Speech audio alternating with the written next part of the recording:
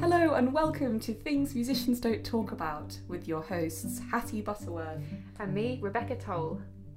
Within our vibrant musical world, it can often feel that the struggles and humanity of musicians is lost and restricted. Having both suffered in silence with mental, physical and emotional issues, we are now looking for a way to voice musicians' stories, discuss them further and to connect with the many others who suffer like we have.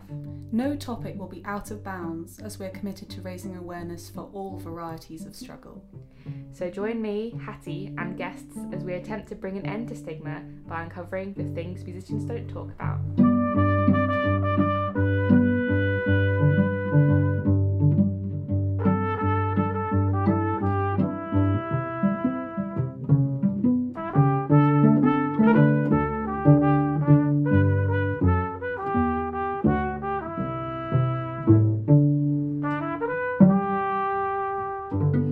We are coming today from, can I say where we are? Yeah. The crypt. The of crypt. St Clement Danes Church on the Strand. Very fancy. Yeah. Feels like a big outing for us. It does, doesn't it? It's either usually my house or your house. Or Some weird. someone's house, Yeah. or somewhere weird, or somewhere where there's a Hoover going on. But anyway, it's lovely to have you with us, Kate Kennedy. Hi. I was going to get your name wrong then. It's alliterative. Once you've got the K, you're pretty much there. So. Yeah, Kate Kennedy. Kennedy, Oh, hi. do you like to be known as Dr. Kennedy? No. Dr. no, Kate. No, no. Dr. Kate. Dr. Kate is a BBC thing. No. Kate Kennedy is fine. Okay. That'll do. Well, it's really great to be speaking to you today. I mean, it's kind of hard to for me just to summarise everything you do. So I was going to get you to do it. Oh my goodness. I can't remember. I was like, author, writer, cellist, academic, Unfocused broadcaster. career summarises it nicely. It's so cool though, because yeah.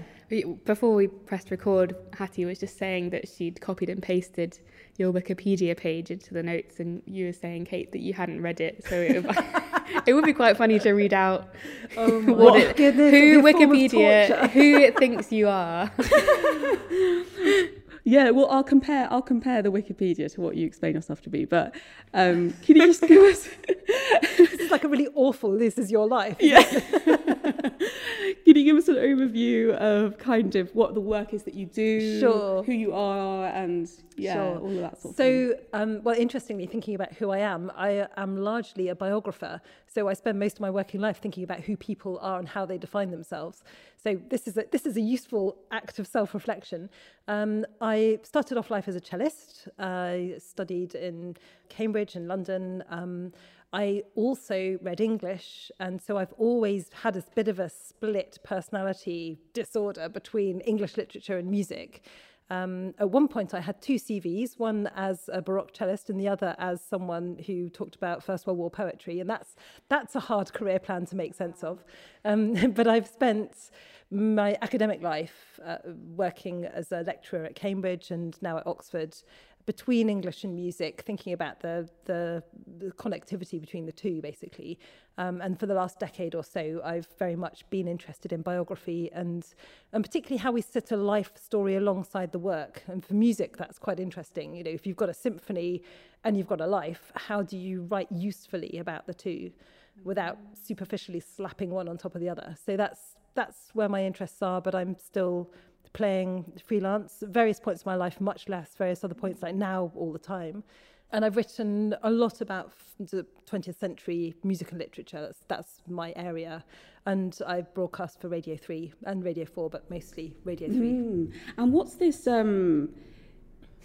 Sorry. What's this I hear What's about? this I hear about? The Oxford Centre for Life Writing. Yes. Yeah. Oxford Centre for Life Writing, OCLU, which is how we've become known because it's That's so Oxbridge. It's so Oxbridge. It's such a love silly that. name for anything.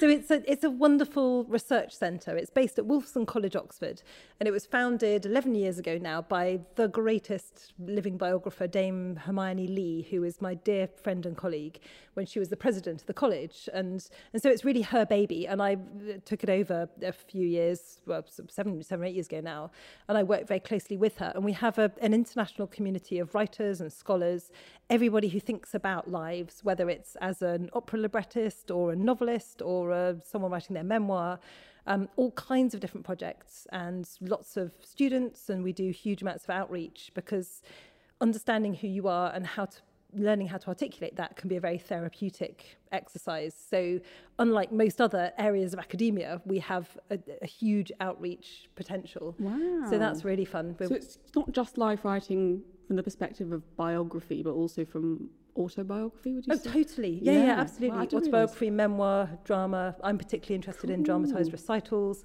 Any way of putting the life and work together in an interesting, creative way and shedding light on it. That's what we're about. Wow, and I mean, it feels like with the sort of whole history we have of composers and the way they're talked about and everything, it feels like an interesting and maybe even an understandable route to have gone into, having been yourself a cellist and studied the cello and everything. I was wondering if you could tell us a bit about your earlier life as a cellist, like Wells Cathedral School. You know, how was that whole experience for you? And well, so I was the first generation in my family to go to university. I was a shocking geek as a child. I was from a pretty rough bit of inner city Bristol. And I taught myself classical music through listening to Radio 3 and writing it all down and memorising it. You imagine the spellings of things like Shostakovich when you heard it on the radio. So and I used to, it's so dweeby. and I used to live in Bristol Central Library and tape all their records and memorise them all, and with absolutely no frame of reference at all as to what was good music and what wasn't.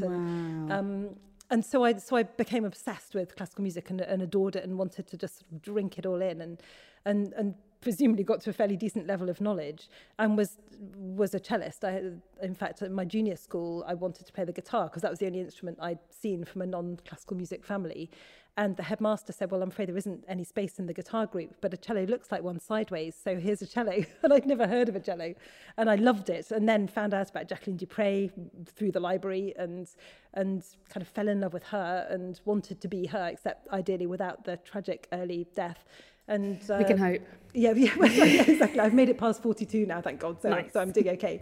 But so I practiced. And then my music teacher at senior school thought, okay, she's now kind of at a point where we can't help her. Took me to the Royal Academy because he'd studied there to play to David Strange, who was the head of strings at the time, who said you should be at a specialist music school. So put me in touch with one of his pupils there. So I started having lessons privately with a wonderful cellist called Alison Wells, appropriately at Wells Cathedral School. But my parents didn't have any money at all. And they said, well, if it costs under £1,000 a year for you to board and go to school, then you can go. And the government stepped in and gave me a 100% scholarship, thank goodness. And so I went with very dodgy technique, but an enormous passion and total commitment, and did very well very quickly, but without the technique to support it. So I'd never heard of tendinitis and I'd never heard of any kind of tension injuries. And of course, it's an accident waiting to happen, having this completely over-enthusiastic teenager, unsupervised, practicing 7 hours a day, doing trills and going, kind of absolutely caning my left arm. And it was coming up to Young Musician of the Year, and I was really focused. And something just snapped one morning. I was doing these ridiculous trills, and it was my third finger, which is kind of weak anyway, and probably terrible tension. And I just remember this burning, kind of bright burning pain down my arm. And I couldn't put my finger on the strings. I just couldn't use my third and fourth fingers at all. And I tried and I couldn't play through it. And so I then left it thinking, well, in a few weeks' time, that'll be okay. And it wasn't. And then a couple of months on, I was still unusable. And so I would sit there with my cello in the practice room, imagining playing with some Bach suites on the stand, but without being able to use my left hand. I could play open strings, but I couldn't do any more. So I have a whole repertory that at the time I'd never played, but I had a sense of exactly how I would phrase everything and what it would feel like, and a different relationship to the music. What age were you at that point where the injury started? 18, 17. Oh, okay, so like you were still at Wells, but I was still at school, yeah. Form. So I was in this kind of awful, tortured position of having got all this money being poured into me being there, it being the kind of fulfillment of my dreams to that point, being so desperate to catch up with the others who'd all been through National Children's Orchestra and all these things my parents had never even heard of, and that had fantastic teaching all the way through, but not being able to touch the instrument and watching the time ticking on and being a kind of driven, neurotic 17-year-old, I stopped eating to punish myself for being so weak at having physically fallen apart. And obviously that isn't the route to helping much. And I remember at some point the school saying, look, you have just got to look after yourself because it's either going to be hospital or it's going to be Cambridge, and it's up to you which you're going to choose. And I thought, yeah, okay, perhaps I'll go back to the eating thing again. And so I went to Cambridge rather than music college because there was no way I could have got through enough practice at that point, and then went to the Royal College afterwards, but on Baroque, because Baroque cello is much lighter and gentler on your arms. So I was kind of pushed into early music just because of the sort of physical disability, really. Wow. So there was no real kind of support for the injury. People didn't necessarily know what to do, or they didn't know what to do. I think they were very concerned about it. And there was another chap who was a dear friend of mine in my year who had a similar problem. He had the most enormous growth spurt, and so all his tendons were overstretched. And he came back after one summer holiday looking like the BFG. I mean, he was just so ridiculously tall. And he was a wonderful pianist and still is now, but it's taken most of his adult life to work out a technique that works around his injuries. And the school didn't really know what to do. There was an Alexander Technique teacher, but by that point it's beyond her. Yeah, exactly. And they took us to some amazing crazy lady in Bath who was French, and I think she'd escaped Paris during the war. She was very, very old and very dramatic with incredible eyeshadow and all these dangly things. It was like a cave of sort of strange pendants and crystals and stuff in her house. And she would get a little bowl of olive oil and rub it on her fingers, then vigorously rub bits of our arms around it with this olive oil, and then we'd be sent back to school treated. I should laugh, but that is amazing. I mean, she was quite cool. Be marinating you. Yeah, exactly. We could have been a bit of salt. 20 minutes in the oven would have been delicious. Gotcha. But yeah. Oh my gosh. So that was the treatment at the time. But talking about the being that age and having an injury, and I mean before it started and before the sort of Young Musician of the Year Burning Pain thing, which is so interesting because that's exactly what happened to me at Chess really? in my last year, and I remember having a similar response to it with eating, but I kind of had a more healthy eating thing. I went gluten-free and stuff like that. I'm vegan. That's a lot healthier. Well, I don't know. Yeah. But do you think it was because you didn't feel you had an identity as a cellist anymore, that you needed to use another thing to cope? I guess I don't want to put words into your mouth, but was it before that all happened that you wanted to go to music college?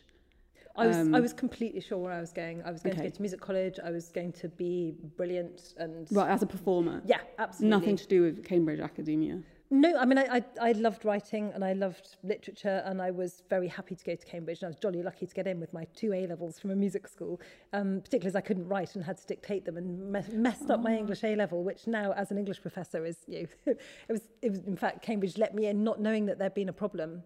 And that was incredibly fluky. Otherwise, I think my life would have been very, very different, because being able to go to Cambridge set me on a completely different path and has meant that academia and being a writer has been open to me.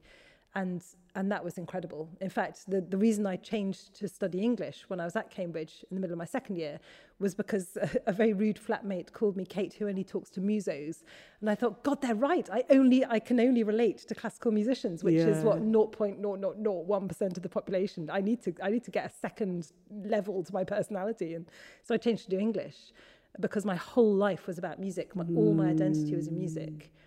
So now in my 40s, I sort of returned to this strange split in my identity at 17 or 18, where in my head I'm a musician, but actually, on paper and in person, I'm an academic, I'm a writer, I'm doing English, and my life is in a different place. And so the book that I'm writing now, called Cello, A Journey Through Silence to Sound, takes this moment of split, and I kind of identified it, really sort of articulated it to myself only very, very recently. I've completely ignored this and spent a lot of my career focusing on other people's lives and writing other people's biographies, and not necessarily as a displacement activity, but because that's what your PhD is, and then that's what your book is, etc., and never really stopped to think, well, hang on, I was a cellist once. I remember that being quite important to me.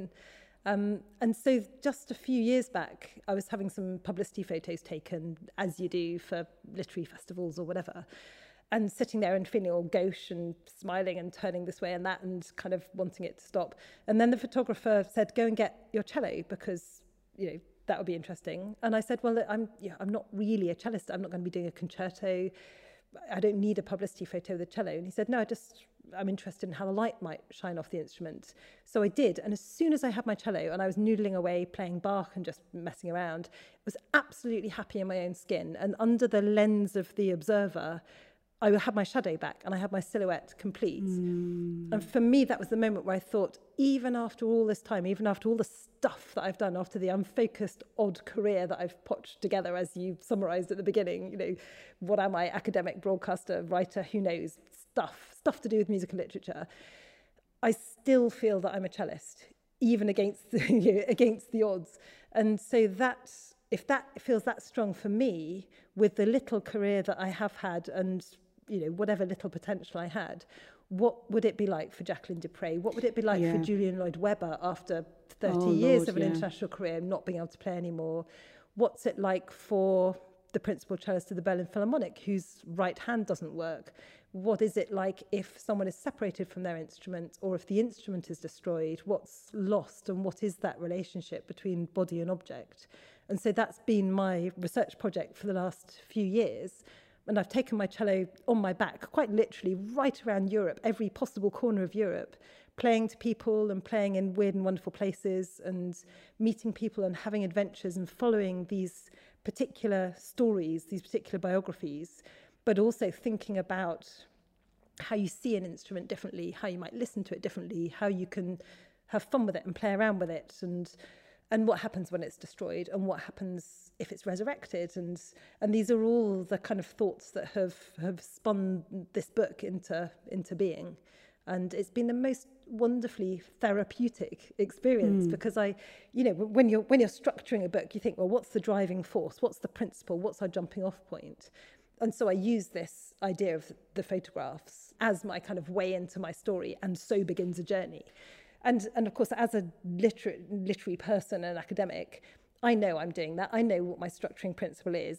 That's how you write a book. But actually, it's surprised me by becoming true that I have actually been on an emotional journey with the cello in the course of writing, which is almost, as a cynical academic, is really funny because it's actually turned itself round on me. And I find myself at the end of the book playing almost full time and loving the cello and having a new cello that's wonderful that I can't yet afford. So if anyone listening would like to help me, I'm going to be crowdfunding for it. But it's a new identity, and it is a dormant part of me that has been neglected, even through music college, really, but since those early years where it was absolutely what I burnt to do. Yeah. And now I've found a way of reconciling all the funny identities I've created ever since with the 18-year-old in me who sat there in the music room not being able to touch the instruments, and made something very creative out of it. And it's helped a lot of other people along the way, which is really another unexpected, glorious spin-off from it. Of course, yeah. I mean, you talk about now finding this resurrection of love and affection for it and your identity as a cellist. How was it then to be on the other side of that? And would you explain your relationship with it, say, at music college and at uni, as being one of hatred? Or would you not quite use that word? Yeah, gosh, thinking back. I don't think it was one of hatred, but it was quite distant. I think, actually, it's interesting you say that. I think I probably hated my modern cello. My poor old modern cello, I did really abuse it. All its strings fell off and it sat behind the TV for years. They are expensive. This one wasn't. This was rubbish. Yeah, because I had this beautiful Baroque cello, and that was a new start. And I got that just before I went to music college. I was borrowing a Baroque cello when I was at Cambridge, and I had this beautiful new cello. And so I think it felt like I'd had some awful, messy divorce with my modern cello, and it was just something I wasn't going to engage with. And it got to the point where it was physically unplayable because the strings had flopped off. And it just sat there for years, and I only played Baroque. And sometimes I even tuned it up to play a bit more modern, but it was definitely a Baroque cello. And so that, I think perhaps I projected my anger and fury at it letting me down so badly onto my poor beaten up old cello that I didn't touch at all. More through neglect rather than outright hatred. Yes, I think so. Yeah. But it was a scapegoating, perhaps, that rather than hating myself and abusing myself by starving myself, I could neglect the modern cello that I didn't want to touch. The Didn't thing want that was anything to do causing with. you pain and Yeah. the association with it. Yeah, Exactly. wow. And it did cause me pain. If I played it, it hurt. So therefore, it sat behind the TV with its strings dropping off. It's so fascinating. Like, I'm totally It's really just hard. like, It's really interesting. well, I never thought about it like that, though. That Yeah. kind of projecting onto the object is so interesting. Isn't it? And it Yeah. is only now, it's during the course of writing this book that I have a brand new modern cello. I've been borrowing one forever from the Royal College, which isn't that great, and it's hard to play. And again, that's not helped over my adult life so far, that it's a difficult cello to play and not well set up, and it needs a lot of money spending on it. And of course, I've never invested financially and emotionally in my playing, particularly on modern, because I've got a family, I've got a career, I've got other stuff going on, and I've pushed it right to the sort of bottom of my consciousness. And it was only when my husband mentioned just a few years ago, talking about the cello, and was saying to me, do you not miss playing? And I immediately felt like I wanted to cry, which is very unlike me. Yeah. And it felt like someone pressing on a bruise you didn't know you had. And I suddenly thought, yeah, actually, I really do. Yeah. And it strikes me that, like what you just said about somebody pressing on a bruise that you didn't know that you had, even though so much of this is about your internal identity, you've discovered so much about that through external things like the photographs, through writing about other people. yes, that's interesting. And I'm wondering, with your identity, because I also almost did English literature instead of music college. Did you? And me as well. I can recommend it. It's great.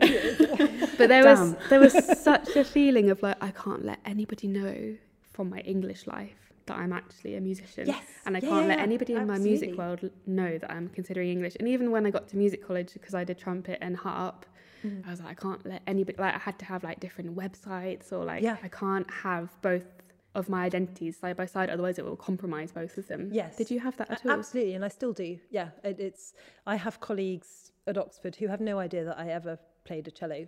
Probably less so now, so I'm about to produce this great big book called Cello, which is a bit of a giveaway. But even having, I think one of my graduate students did my website, and he's put the picture of me playing the cello, which is from this photo session, on it. And when I saw that, I thought, oh no, that's not right. I'm not a cellist. That shouldn't be there. And then as it happens, I'm now writing a book about the cello, so it stayed. But it struck me as wrong and in the wrong place and not part of that public narrative. It is a really lovely photo, though. Thank you. I can understand why that, because I don't know, like you look so right with it. Yeah, In that, what, I was so happy playing it. It I'm so looks happy. like that, yeah. And also I think because it comes back to a relationship to an object, because it's not about me. Those photographs were about the cello. So Interesting. I'm happy for it to be about the cello, and I'm happy to celebrate the cello as a body. And in a way, in doing that, perhaps we learn to celebrate ourselves.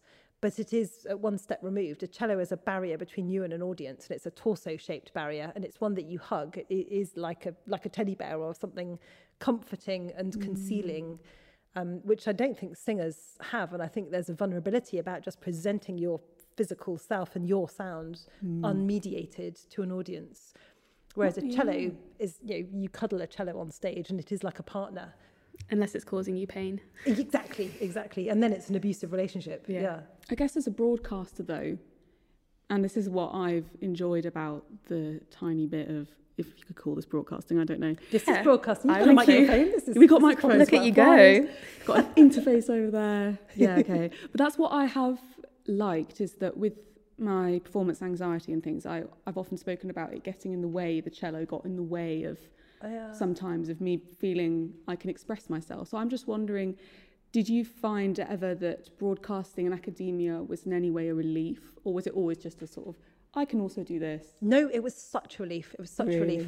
And I find it so easy to gabble live on the radio, because when you put your finger on a note, it's either an F sharp or it's not, and it's out of tune. Particularly with Baroque, there's no vibrato to hide behind. Whereas when you waffle on like this, you can talk nonsense, and then you can say, so in other words, it's what I mean to say. So for me, it's so much easier. Yeah. And in fact, it's so much easier. I'm a real liability, because particularly when you're broadcasting in lockdown and you're sitting in your pajamas talking to a laptop screen, you can say anything, and then you forget there's actually probably someone out there listening. And but yeah, it is almost cheating, I feel, for me. I would be much more nervous playing. But then, of course, the more I play and the more regularly I'm doing concerts, the easier that gets, obviously, because, you know, when you're out of practice, you jolly well should be nervous doing a concert because there's a chance it's not going to be great. But so, how has your experience been now, coming back to the cello, playing more at the moment? I mean, how often do you play? What kind of music are you playing? Is it mostly modern? Is it quite a lot Baroque still? Like, how's your cello life now in the process still of finishing this book and everything? It's really joyful. It's really, really joyful. For a long time, I wasn't sure how to play if it wasn't sort of good professional paid work, because I don't know where my level is. And so someone who has freelanced for quite a long time, trying to find a place in amateur orchestras is really tricky. And I do slightly struggle with that, that I don't quite know where I sit within it all. But I'm just starting to find that I'm leading Oxford Symphonia, and it's a mixture of people. Lots of them are music teachers. Some of them aren't. Some of them are fantastic players who I assume are probably freelancers or have chosen not to, but could easily have been. And that's really fun because it's easy enough that it's not scary and it's good enough that it's still quite satisfying. And I can feel myself every concert just growing as a player and being very physically free, and that's great. And there's no pressure on it, you know. And then the odd freelance gig, which will be anything, you know, Duraflay Requiem, Messiah, whatever, just normal freelancey work, feels absolutely fine. And in each one, I can feel myself kind of creeping up a little bit more to where I was and finding it less complicated. I've remembered how terrible my sight reading is. Yeah, I did Stravinsky Dumbarton Oaks the other day, and my goodness, counting. That's hard. It's really hard. Yeah. It's really hard. So that I've forgotten, because when you're playing Baroque, it's generally guessable, which really worked for me. It's also interesting that you say your sight reading's not so good, but then you spent so much of your time in the library transcribing. Yeah. It's It's funny, isn't it? But rhythms I'm appalling at. I mean, I'm dyscalculic, so I will reverse and flip rhythms. Okay. Oh, me too. Hopeless, absolutely hopeless. I didn't know there was a word for that. Yeah. And I've only known that because my 10-year-old and my 17-year-old are both massively dyslexic. My 10-year-old's at a special school. And they've got it from me. It's an unhelpful gene, I think, that I've passed on. Or not. But who knows? Who knows? But it is no help for counting, I can tell you that. Wow. There is no way you could spend that as an ability, because it isn't. It's so interesting. Like, I'm smiling because it's just interesting that you, even now, you kind of want to put yourself in a box of like a level. Yeah. And That's interesting, isn't it? I'm just like, you've gone through so much sort of adversity with your injury and everything, and it's still like, oh, am I at the right stage? Am I not good enough for this ensemble? Am I not? Yeah. And that's so much of what, like, It's such you a felt regression. at You're music right. school, isn't it? But I have arrested development, because for most of my 20s and 30s, I mean, in my 20s I was playing freelance, but for most of my 30s, I had babies and I had this academic career expanding and a lot of radio work and lots of writing, and there just wasn't time to play unless it was going to earn enough money that I could cover the childcare, for instance. I mean, practical reasons as well as emotional. And so I think in my head, I am still early 20s as a player, and I am still thinking, is this the right ensemble to be playing with? Is this where I should be? But of course, all my colleagues are running major European opera houses or are fantastic soloists. And so there is that weird disjunct that you know, my friends are all fantastic principals and big orchestras. And yet there I am playing with amateur groups. And in my head, I'm a cellist, but I also know I'm not, you know. On one level of that, you know, when you were maybe at Wells that you wanted yourself to be, or exactly. Sort of and I was on the same trajectory, and mine's gone on a very crazy journey, whereas theirs has stayed going straight ahead, or not, as the case may be. I mean, that is also really interesting. Yeah, and I think it's happening more and more as people realise that actually being a musician doesn't have to be linear. I think it's one thing we say all the time, and I think, Rebecca, especially, you've been someone that's always been okay about having quite a few interests. Yeah, I mean, sometimes to my detriment. Maybe. But like, that's so freeing for me to know that you're so okay with that, like just intrinsically okay, because I think for so long I was like, I have to just be obsessed with the cello, and there's nothing else in my life is allowed. But you're sort of like, you've always sort of had either running or like can make money yoga from that. or but Thank I you. wonder whether it is also a generational thing or whether it's a Maybe. music school thing. That for me, the idea of diluting anything about what you do, it's about being a fantastic, brilliant soloist, and diverting into writing reviews of theatre productions or writing books or using music in a different way is missing the point always. You have to be practicing, you have to be pushing yourself. And that was my mentality. And I don't know whether it was a generational thing because perhaps careers were more linear. I mean, this was this sort of that's true. mid-90s, or whether it was just me, or whether it's a specialist music school and it was perhaps my background that I had got this incredible, huge break at a formative age. And I desperately wanted to make the best of it, so I wasn't going to dilute it with other stuff. And so ever since then, my meanderings around expressing myself to do with music and literature have felt to me quite unfocused, almost until now. And I find that I almost build my career backwards, that I can make sense. So now I have a career talking about literature and music in the 20th century. And sometimes that's writing a book, sometimes it's making radio documentaries, sometimes it's performing on stage. It makes sense of my cello CV, like you were saying, Rebecca, these kind of two different identities, and my literature CV. And now I can make a virtue of it. But it's taken till now to look back and go, yeah, I totally meant to do that. It was a plan all along. Oh, I think there's such a huge disconnect between being like a holistic, like well-rounded artist and people that live their art, being a good artist to them means having all these different interests and informing yourself through different pathways, or the kind of obsessive musician who's like, I can only practice. Like kind of masochism side. Yeah, like I won't go out, I won't see people, I won't like absorb art, I will just play, and that's how I will get to this point. Yeah. And it's I don't know whether you know more about it from doing biographical work, but it feels like maybe the more masochistic side is more of like maybe more of a modern thing, because we have to get to places really quickly in order to make the money, whereas I feel like historically to be an artist you had all this time, and like money wasn't like amazing, but it was your life rather than just there was more space around the edges, wasn't there? We were all going at it much faster. I wonder whether there's that is interesting.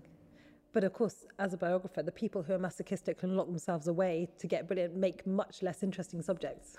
That's really true. I think, so I have read quite a bit of the Ivor Gurney biography. You're obsessed. Yeah. And it was just so cool. I don't know if you wanted this or whether I haven't read anyone else's review on it, by the way, so this is just me like going for it here. You're a worthy reviewer. Yeah, your review will be just as good as it, unless you're about to say it's rubbish, in which case, no. Yeah, you're a terrible reviewer.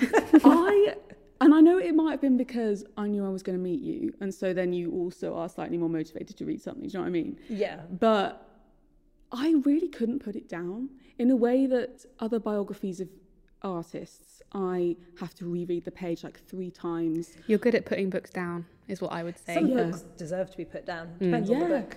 And I just think there are so many biographies that are like, I'm not going to name names because I really actually don't know, but I have read some which, gosh, I have to read 3 times. It's just full of like references that I don't get, and it doesn't feel either that I get a full impact of who the person that I'm reading about or what their life actually felt like. And I was wondering whether this style of biography is something you've been inspired to do based on maybe other types of biography. But I feel like the composer biography in general doesn't feel like it uses the style that the Ivor Gurney one does. That's so interesting. Yeah. So you should be a reviewer. You can keep that as I'll stick that on my dust jacket. It's no, you absolutely hit the nail on the head with it. So because of my strange identity as a literature person, I'm an English lecturer at Oxford. I was a music lecturer at Cambridge. I'm kind of sit weirdly between the two.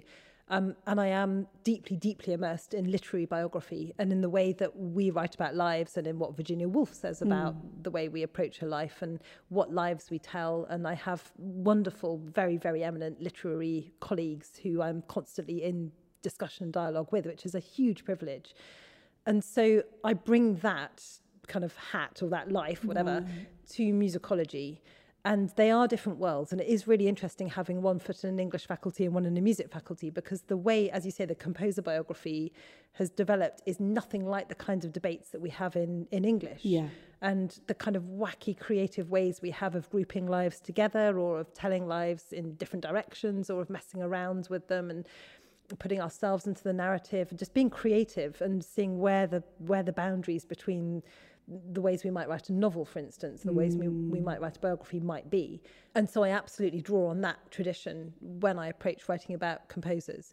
And there is a whole world of exciting projects to be done, animating the lives of composers and finding different ways to tell stories. And it isn't, I don't want to say new musicology is 40 years behind English literature, because it's not a race. And as you say, we shouldn't put things in boxes, but its concerns are different. Yeah. And I'm really, really interested in how we make those lives more readable, or just making the writing more artistic. Yeah. Making it a work of art to tell those stories. That is literally what I couldn't believe. I'm a bit of a 20th century music geek. Oh, cool. I've had a big obsession with Elgar for a long time, and Walton and Britten, and anyway, it's another thing. It's another side of my life.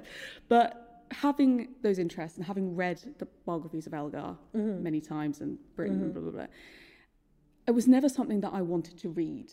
Yeah.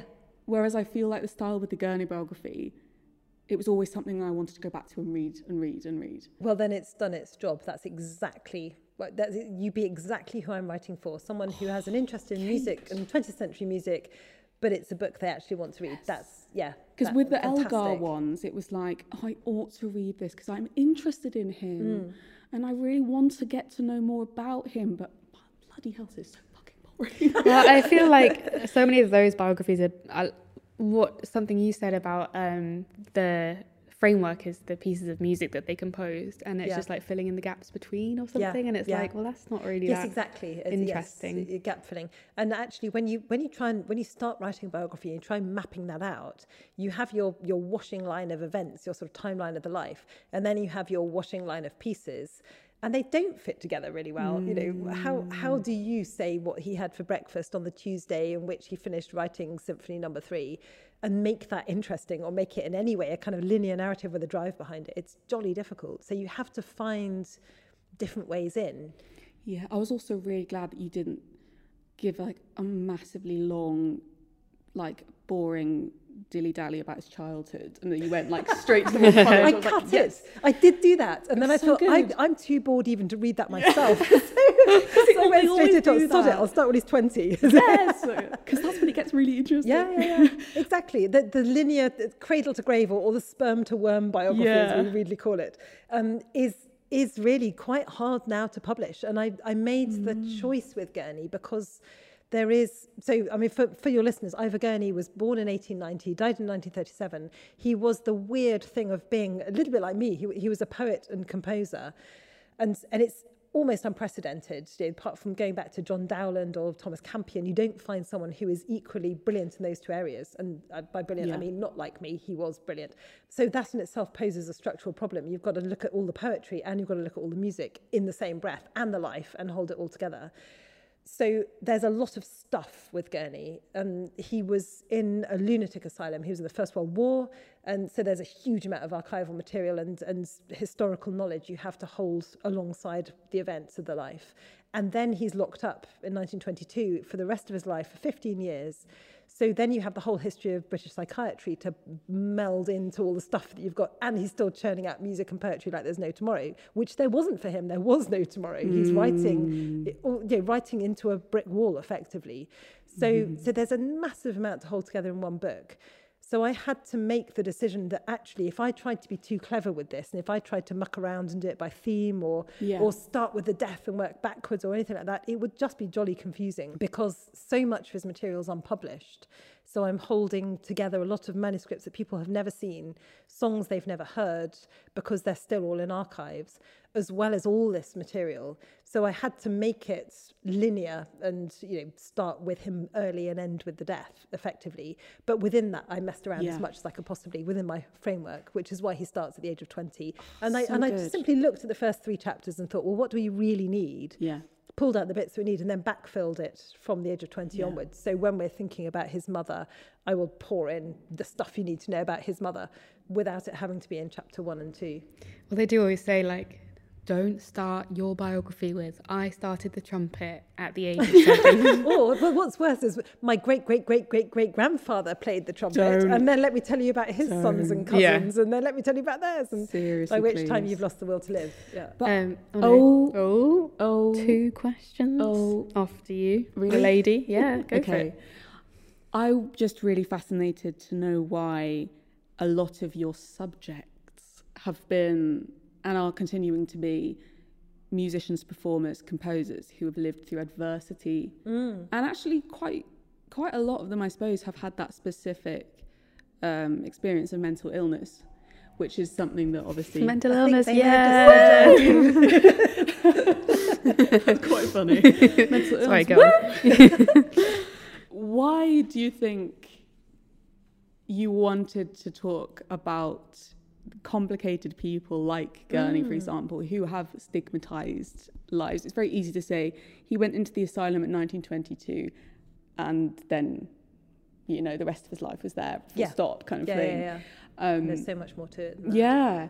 And what I'm trying to say, why take the risk of choosing people with such adversity and difficult stories and painful stories? Yeah, that's really interesting. So I started working on Gurney during my PhD. In fact, my PhD ended up being about Gurney, but I'd actually, having, you know, playing full time and having left the college a few years before, went to Cambridge to start a PhD on women ambulance drivers in the First World War, until my PhD supervisor realised that I was playing full time as well. So why don't you write about Ivor Gurney? Because no one ever has, talked about the music and literature at the same time, because I was equally trained to do both, and that's oddly unusual. So that's how I ended up with Gurney. It was just that it actually makes sense for me as someone in an English faculty who is a professional musician to look at Gurney if I'm interested in First World War poetry and First World War writing. So that's how I ended up with him. It wasn't that I was drawn to the stigmatized, damaged life. And yet I became obsessed with the asylum and spent years and years leafing through medical case notes and through the British Medical Journal and tracing the experiments that they did on some of the patients. And, you know, Gurney was given malaria at one point, and I can track it through all sorts of different reports and extraordinary things, and became really, really fascinated by it. And I'm very, very interested in how people identify themselves against enormous odds, who you are. If the asylum says you're patient number 4,260 or whatever it was, how you maintain that you are in fact Ivor Gurney and you are a poet and you're a composer, and how you write that identity into being as a form of self-preservation, effectively. But it kind of segued into that. Wow. And I think also it's hard to find lives that aren't complicated. I don't think I seek them out. What I found really fascinating with this cello book is that I thought this would be a book that would be joyful and exciting, and it seems to be all about the Holocaust, mostly. It's really bleak, and it is, you know, there are wonderful, joyful things in it, and lots of fun encounters and adventures. But I am automatically drawn to stories of war and stories of destruction or surviving against the odds, and that is fascinating. And a therapist would have a lot of fun with that at great expense, I imagine. But there I was thinking I was writing about the cello. There I am in Auschwitz. You know, it's quite something. But I think perhaps if I were to be more philosophical about it, that when you are pushed to your limit, whether it's in the trenches or in a concentration camp or in an asylum, everything becomes in stark relief. Your relationship to your instrument, your relationship to your craft, to your identity, to whatever it is, has to be held up and held onto. And so at that moment for the biographer, there's the moment to think about what a cello means if you are the bass line in the camp orchestra in Auschwitz, or what your poetry means if you're writing in an asylum and nobody is publishing you, but everyone thinks you're mad. You know, what does your sane voice mean to you then? Wow. Yeah. So much more than if you're having a nice career, you know, middle-aged, bit of a paunch, 2.5 children, whatever, and a nice wife. It's when it's absolutely pushed to the limits that it becomes fascinating for me, I think. I was just interested in Ivor Gurney himself because I haven't read the biography yet. Well, that's not very good I preparation. know, I'm Rebecca. sorry, I was teaching. But Oh, my beautiful. I love it. Da, da, da, da. I mean, this could be the bells of Gloucester. It could be. We are obviously in Gloucester Cathedral yeah, this is because Gloucester. we're on site for Gurney. I was going to ask whether they used his work against him to keep him locked up. Was that a thing? That's such a good question. My goodness, I wish I had students this cool. So, yes, it was. And I don't think they meant to, but they do. So one of the things that's really chilling that I read in the medical notes, which are written by his doctors whenever he's seen and assessed, and they make a little record of it, were that they would put symptoms alongside the facts of his biography, which of course for me is completely fascinating because the responsibility as a biographer is how you present the facts of a life in a shape that has some integrity to it and that perhaps the subject would relate to if they could see it. So you get phrases like sits with a cushion on his head to ward off electrical waves, believes the machines under the floor are torturing him, claims to have been assistant organist in Gloucester Cathedral. And you think, now, hang on a minute, one of those is true. That's not a symptom. And they're not saying that it's delusion, but the claims works very hard in that context. Or, you know, claims to be writing poetry. Well, yeah, he really, really is, and there's lots of it. That's so interesting. But it becomes, because your life story is not in your own hands, when you hand over your all control to an institution, you are not your own person, you are a patient with a number. Yeah. And so it's very easy to read that as being the institution being hostile and him having his own identity used against him. And indeed, there was a case, rather famously, of an American asylum where some patient was kept in under delusions of grandeur, which is a very usual thing that people think they're the queen or something like that. And he believed he'd been a famous composer and a famous pianist, and he was in an asylum till he died. And then a couple of years later, they were clearing out some boxes and found the programs of all his concerts. And you know, and I don't think he was in an asylum because he claimed he was a pianist, but it had become a symptom. His pre-patient identity and his patient identity, it's sort of, you know, one casts doubt over the other, effectively. Yeah.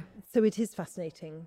If every musician was like assessed based on their artistic worries and stuff, whether we'd all be in an asylum. They would be overcrowded. Yeah, wouldn't they? like my therapist, when I often start talking about like stressing over some piece or some note, she's like, she looks at me really weirdly. Yeah, mine like, did as well. Are you okay? And I'm like, it's just being a musician, man. Yeah, like, you just blow it off, don't you? Like, I had that when I was like, I went to my therapist at the end of like second year, and I was like, I only got 68 in my recital, and it was literally like the end of my life that I hadn't got first. And they're like, huh? And she looked at me with this look that I'll never forget. That was like, are you okay? What is this?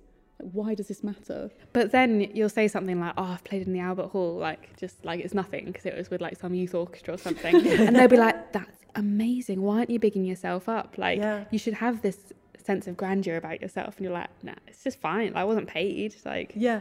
I don't understand what the it's big really deal interesting, is. isn't it? The world does look different to non-musicians, and what we see as an achievement is not necessarily what the outside world would see. I think that is part of the worry that people have about talking to musicians about things, is that you kind of need to be a musician to understand whether something is, the perspective is different a lot of the time, but then that alienates us from non-musicians. And so in the case of asylum doctors or whatever, it's like, surely you'd need to be a poet or a musician to analyze this person's work to decide whether they were actually mad or whether they were just artistic. Yeah, and who gets to make that decision? And the only moment where Gurney's condition seems to improve in the asylum is when a very junior doctor who just qualified in Edinburgh comes to the asylum for his very first job, basically. And he was a flautist and very interested in poetry.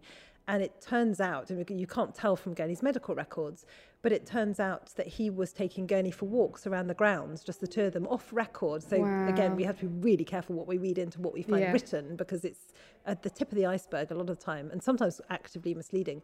And so they were going for walks, and he remembered that when he got Gurney talking about musical poetry, he just lit up and he clicked into being the person he was before. But if you sat him down in a in a clinic or in a room and said, now tell me what your delusions are, he would be very taciturn, or he wouldn't speak to you. And after a while, he refused to be assessed by any doctors. The last few years in the asylum, he simply won't let anyone near him. But when he was with Dr. Anderson, talking about music and poetry, he was himself. You know? And being taken seriously as well, probably for the first time. And someone speaking his language and having the respect to do that. But Adeline Vaughan Williams came to visit him and said he's so desperately sane in his insanity.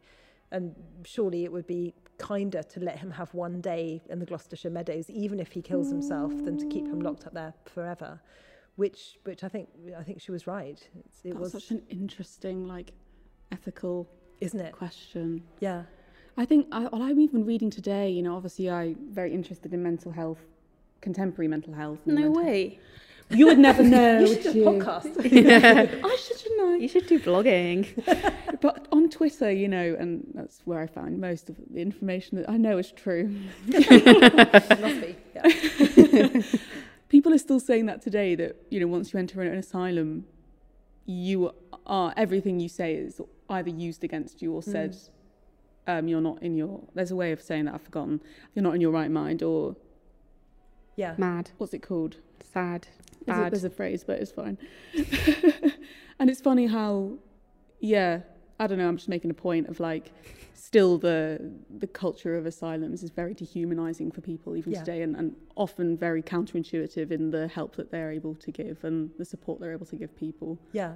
And even worse, I think, in some ways now, because in Gurney's case, he was with doctors who were with him for years, and people knew his story. Even if they might use it against him, or even if they could discount it, they at least had a longer view on him. Whereas if you are either in an asylum with changing medical staff or are in the community with a different psychiatrist every couple of months, the backstory to you, or the series of events that led to this point of crisis that is being presented to them, isn't part of the equation, because there is such a turnover of staff, and the biography of the patient isn't valued in the same way, or the ways in which the patient narrates their own experience isn't paid attention to. And that means that you are doubly silenced. You are divorced from your story, and your ability to express your own story is not considered, is not sort of written into your treatment. And a lot is being missed, I think. There's a very interesting book by a woman called Barbara Taylor, who is a great historian, but had a huge breakdown and was in Friar Barnet Asylum. It's called The Last Asylum. And she talks about exactly that actually the asylum in many ways was a very good thing for her. It was one of, an asylum like Gurney's huge Victorian institution, which is now pretty much closed, and everyone's out in the community. And she had this experience that nobody knew where she was coming from, and you have to start afresh each time, and it's really disruptive. I hadn't really thought about the fact that, especially if you're sectioned or, taken away to be put into an asylum, nowadays that's under the care of the police, which is another institution that's not equipped to deal with mental health in the way that you would hope potentially in Gurney's case. Just can't get quite the right people. But I was going to ask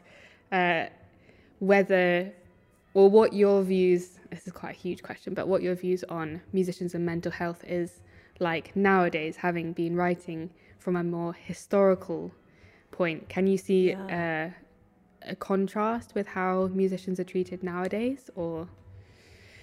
That's really interesting. I imagine in the last few years there will be much material for PhDs to come and studies, and having been I'm very, very closely associated with the Orchestra South Bank Symphonia, which is a fantastic institution based at St John Smith Square, and it's all musicians in their mid-20s really who've finished music college, finished postgrad from all over the world, and come to London to study for a year. And so when lockdown hit, there was a new generation of South Bank players all from all over the world, many of them without very much money, all of them with their freelancing work completely cut off, no possibility of teaching unless it was online, away from home and not able to get back to New Zealand or wherever. And the mental health implications of that were enormous. There were huge, huge problems for them, because you can't survive as a musician, and there is so little work, and it is so badly paid when there is work, and when there's none and you're isolated, and that your need for a musical community is is stymied because there is no ability to make music. It's very particularly bleak. I think for actors as well it was, but there is something about a musician being cut off from what you do, whether it's because the climate is so hard to make a living and there are so many more of us being churned out of music colleges than there are jobs in orchestras, or whatever it is, or whether it's because it's an artificial barrier being placed like lockdown. Mm-hmm. I think there are very particular mental health concerns, and I imagine it was a jolly sight easier 100 years ago or so when there weren't that many great British players and orchestral playing was not as good, and we were bringing a lot of people in from overseas, but I would have thought that it would be easier to get full-time employment as a musician then than it is now. And that, of course, comes with its own mental health implications.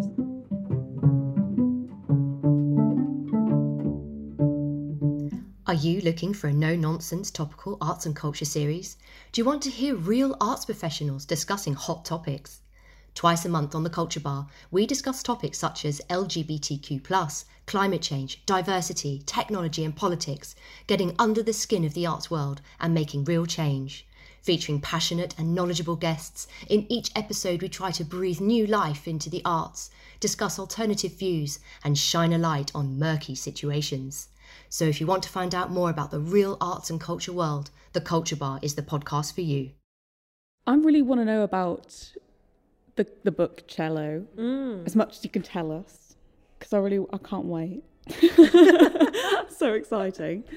In terms of covering these cellists who have been through difficult things, you've been through your own struggles, how do you look after your own mental health while going to Auschwitz, while delving into people's lives? Jacqueline du Pré's end of her life, and even before the end of her life, wow, that was depressing. I spent quite a lot of time when I was out in Auschwitz watching Emily in Paris on Netflix.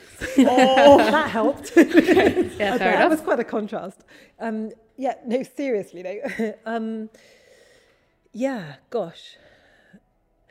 I think what has really, really helped me, particularly with one of my stories, one of the biggest of the 4 stories, was that I actually become involved in it and in a creative, constructive way. And I'm constantly thinking, I can't make this better. I cannot cure the Holocaust. I cannot fill in these gaps of people who are missing. I can't make this okay for these people that I'm deeply involved with now. But in one particular story, a fabulous cellist called Paul Hermann, who was a Hungarian cellist, was in Berlin, very, very famous, sort of stellar young career. He would have been the next Pablo Casals, and that was how he was being reviewed in the press. But he was Jewish, and he was hounded right across Europe, went into hiding in sort of southern France and was caught, put in a concentration camp in Paris, and then shipped up to Lithuania and killed, and is in a mass grave there. And it's the bleakest of stories. And he wrote fantastic pieces, amazing cello concerto, amazing grand duo for violin and cello. Brilliant music is left. So we have something of his voice, but his cello is lost and I'm trying to find it. So this is a really long preamble because I'm working with his daughter who's now 90. And the last she saw of her, the cello and her father was when she was 7. And I have been able to restore so much of his story to her and go to these places with her and show her the places her father lived in Paris when he was writing to her and sending her copies of Baba the Elephant. And, but she could never go there because it was the war and there was, sort of the borders were sealed and she was in Holland. And I can tell her bits of his story and I can talk to her about his music and help edit the manuscripts and help get it out there, get it performed.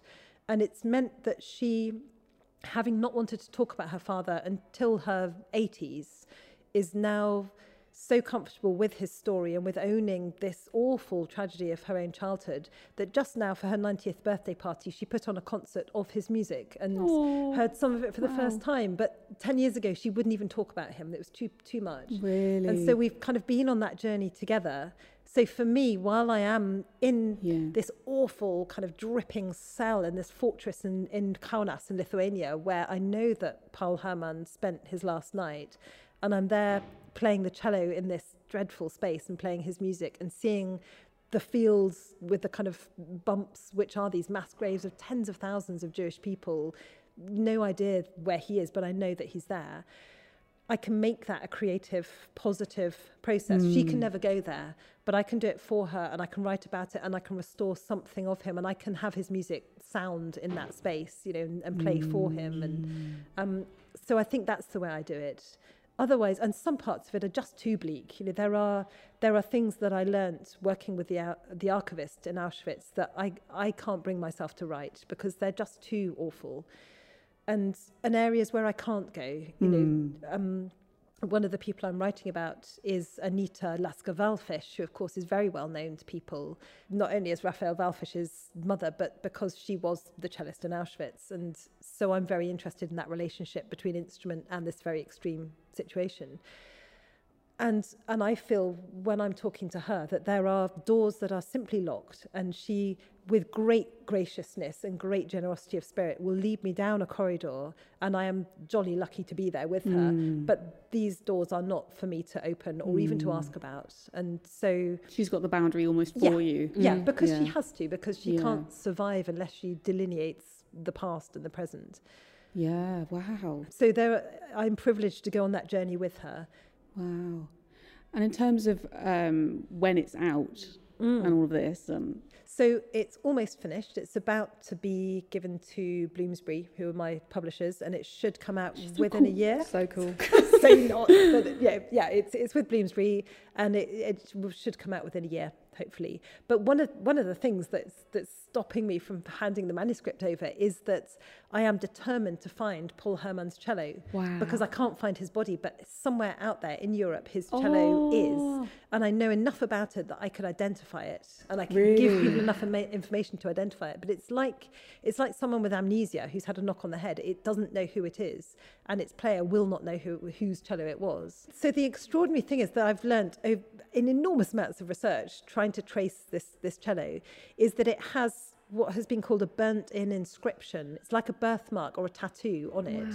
And I've only just found what this inscription is, which reduced me and his family to tears, which is ego sum anima musical. I am the soul of music. I am the spirit of music. And this is what his cello says on its ribs. Yeah, on the ribs of the cello. We can find inscribed. it. We can find it.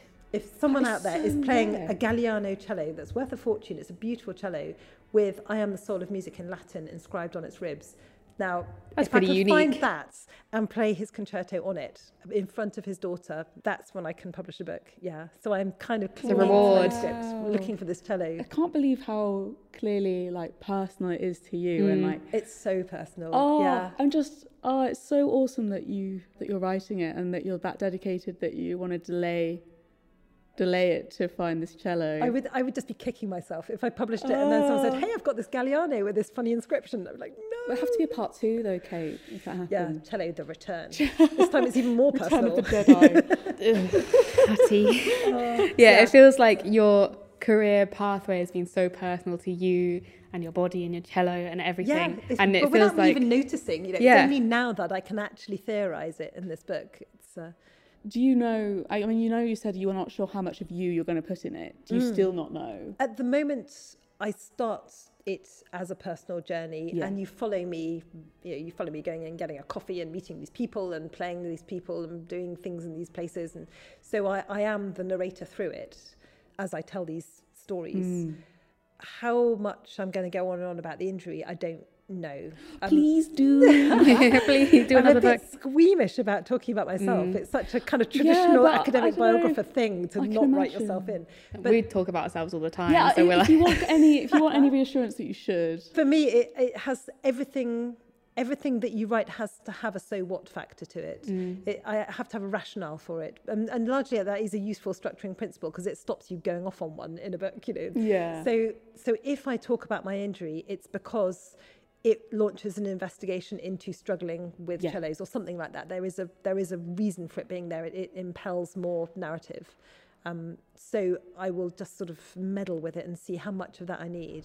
But it also really, it means you understand what it means to lose a cello. Yeah, I have a way of telling that story that somebody else might not. So that's exactly, and it's a way in. So important though. Like when you were talking about being in a practice room and playing and listening to Bach and sort of wishing you could be playing, it reminds me I know people don't like this film, but you know Hilary and Jackie? Yeah. Where she sat in the room listening to the recording of herself playing and crying. And it's like, I know it's a different situation because she was deteriorating towards her death. This is Jacqueline du Pré. Got it. Thanks. I know it's a different situation, but in many ways, that is such a devastating place to be. Yeah. And you really know what that place feels like. It is.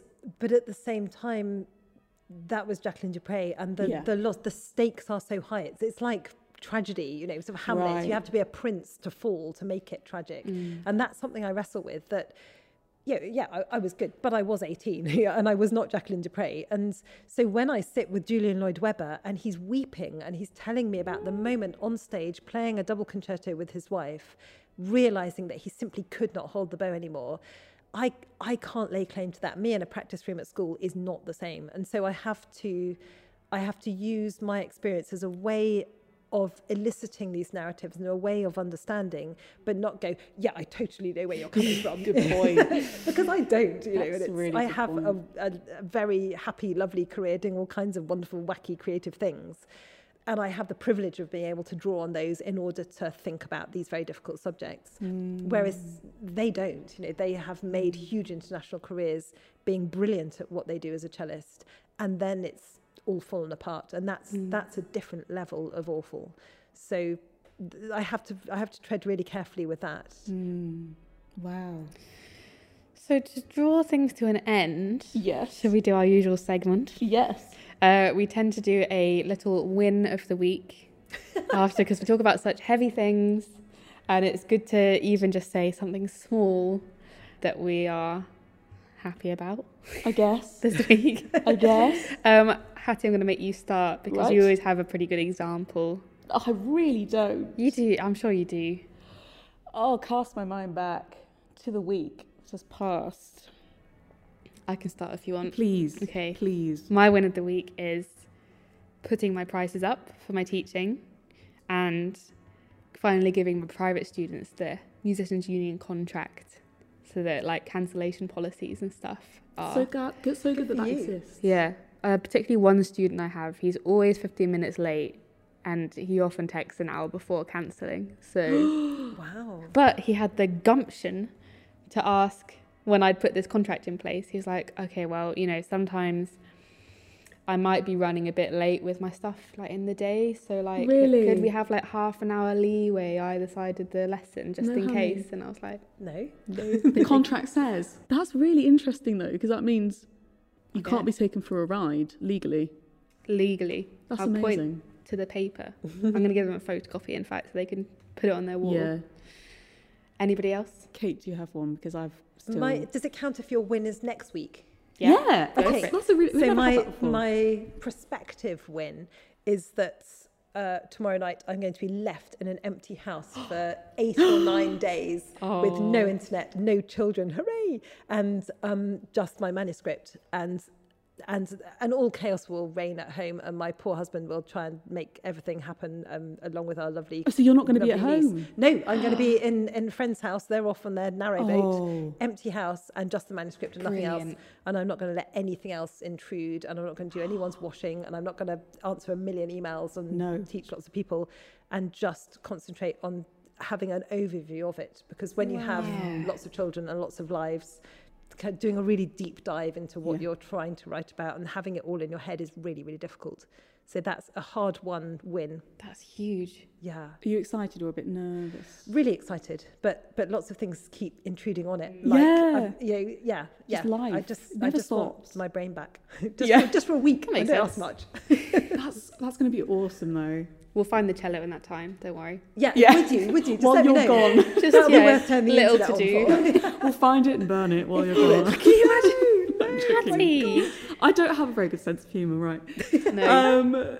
I really feel like today was meeting you has been a huge win, and it really feels like it because I get really nervous to interview people and to be with people and everything. And actually, yesterday was the first time I was genuinely really excited. You It felt like were. such a win because I was reading all about you and prepping the questions and stuff. She kept texting me. It was so annoying. I was just like, I am so excited to meet this person, and the fact that this has enabled it to happen, and you know, it just suddenly all occurred to me that, like, what an incredible experience. And also, for once, the sort of mental impact isn't so big. It's actually a real excitement and like a real feeling of I'm privilege. really glad. So Well, it's Thank been really wonderful for me as well.